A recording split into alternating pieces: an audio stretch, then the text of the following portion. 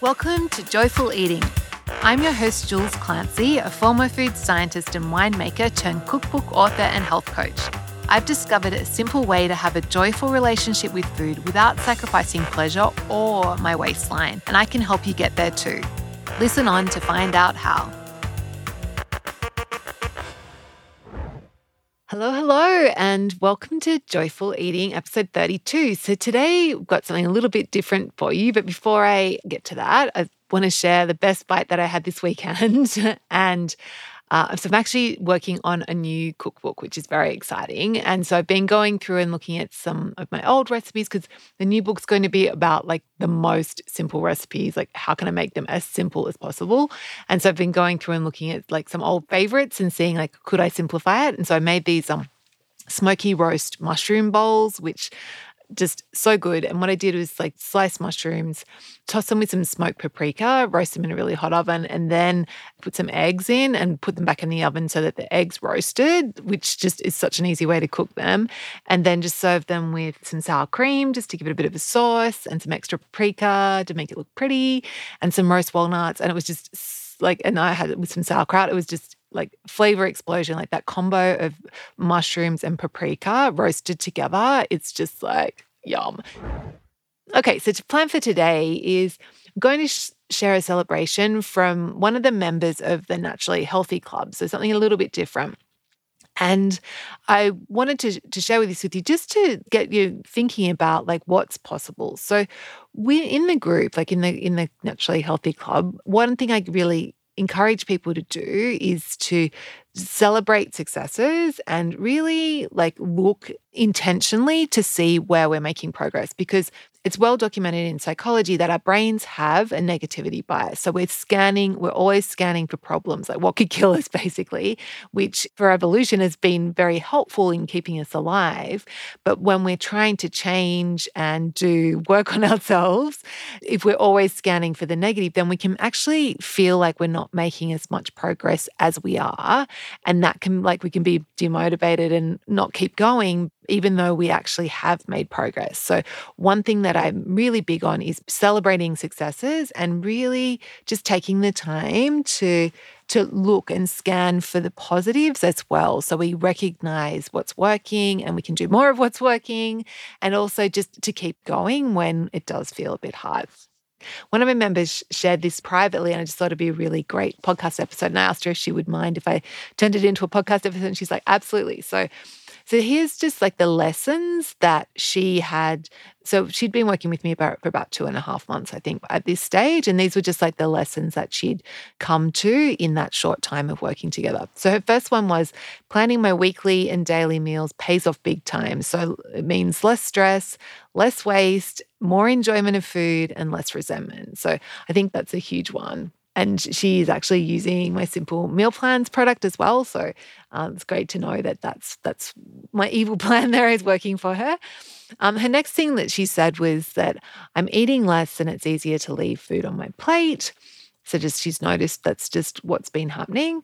Then another one is, when I'm upset, she's noticed that it's harder to stop eating. And she calls it my siren brain wants me to eat to feel better. So she's noticed that I spend a lot of time talking to my body so that it keeps the upper hand, not the brain. So that's one thing, is the work that we do in Naturally Healthy Club is really learning to tune into our bodies and listen to our bodies to decide how much to eat and like when to stop eating, rather than getting our brain to like micromanage that, I should be having whatever, I shouldn't be eating so much or whatever.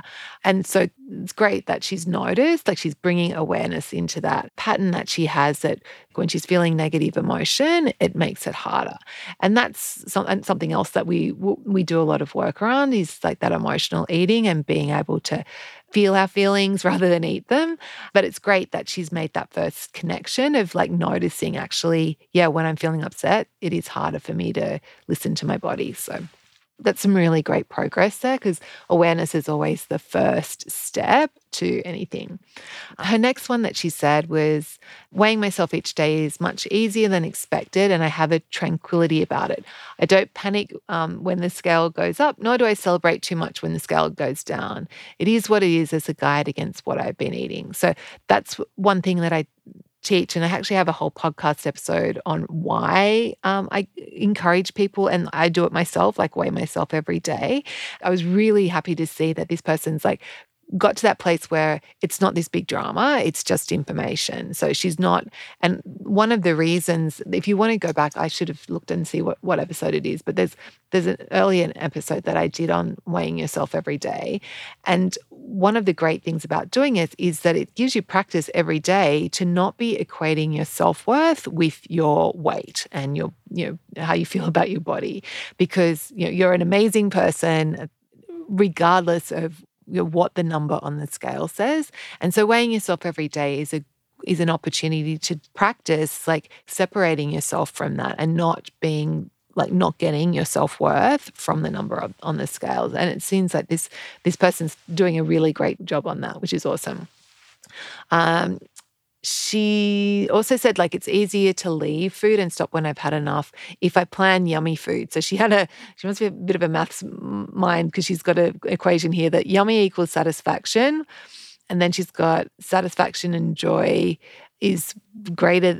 No, actually, I'm not really sure what she's meaning here. But satisfaction and joy is more important than the empty scarcity mindset, which means that she can stop when she's feeling satisfied. So I think that was all about just when the food's really delicious, it's easier to feel satisfied, and it's easier to stop when she feels satisfied, rather than if the food is like not so great.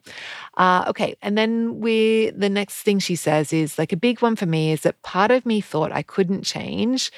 And then she said, but I have been changing all my life. And I just didn't acknowledge it enough. And I stuck to my I'm this, I'm that, without much challenge. This plank / mindset has been remarkably resistant, but I can feel the change. And this is a common thing that comes up, is that people, like whenever we're trying to change anything about our lives, like these thoughts and these kind of vision, this self-concept, like how we see ourselves, if I am this, I'm someone who struggles with my weight, I am someone who wants to lose weight, whatever it is, those thoughts and that mindset is really the most important part that we need to change. And it's great that this person's said, like, I couldn't change my relationship with food, but then she's also realized I've been changing all my life. And that's always so true. Hey, because we are always changing, we are always growing. And when we can tune into that thought and tune into that idea of like looking at all the other areas in our lives where we've changed and grown, then that makes it easier for us to see the possibility in changing our relationship with food and changing our weight and our health, because we are then open to the idea of, yes, I'm not always going to be like this. It's possible for me to do this differently. When I read that, I was like, this is huge. And that mindset change is really the big thing that we're looking for, because that's what's going to get you the results. And it's also what's going to make, when you do change, it's going to make it something that lasts. So changing how you see yourself is really the most important thing for sustainable change, because you can lose the weight. People do this all the time, lose the weight, but they still see themselves as someone who struggles, someone who overeats, someone who's always going to be fat, whatever.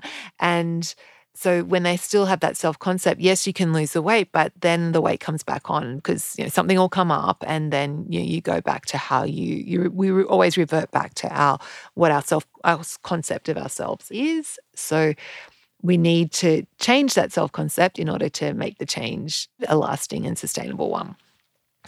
Okay, and then she also said, I've lost weight, but it's almost irrelevant to me. She says, I know it is not in a health sense, but it is the behaviors / mindset of when things are not easy that is most important to me. So I thought that was really great as well, that she's really focused on the behaviors and mindset and changing those. And it's like, yes, the weight will happen, but it's actually more important to her to feel good around her relationship with food. So I thought that was really fun. And then she finishes off by saying, I feel like this is the first time that it feels like a breakthrough / a transformation. I didn't think I could ever escape my relationship to food, but now I feel that I can. I just need to put one day at a time with peace, care, and mindfulness, one step at a time. And I thought that was just like such a beautiful way to end this. It's because that's what it's all about. It's just like, what can I do today to make what are the best decisions I can make today? What can I do to improve today? And if we just focus on like now and focusing on doing the best we can today with what we've got, over time, that's going to compound. And, before you know it, you'll be in that place where you want to be. Hope you've found this inspiring. And if you'd like to be like my mystery member and transform your relationship with food just one day at a time, first of all, I want you to know that really is totally possible for you. And if you'd like to do that work, when you're ready to do that work, you're welcome to join us in the Naturally Healthy Club. So it's my 6-month group coaching program, which has food lovers working together to all have a healthier relationship with food and be in that place where we're eating well. It's just automatic. It's not this struggle anymore. So with that group, it's a 6-month program. We enroll twice a year. So if you're interested, for more details, just Google and to go to the invitation page. It's on my blog, which is Stone Soup. So if you Google Stone Soups, which is stone as in a rock and soup as in a bowl of, and then just click on the coaching tab and that will take you to the invitation page. And it's a really fun group and I would love to welcome you in. Have a great week. I'll catch you next week. Bye. Before you go, this is the best part. So if you enjoyed Joyful Eating, subscribe to the podcast, and I'd love to send you a copy of my free cookbook called 6 Ingredients, 20 Minutes, Simple Whole Foods for Joyful Weeknight Dinners. It's full of easy recipes so delicious they'll satisfy even the biggest food snob. Just Google Stone Soup and you'll find it.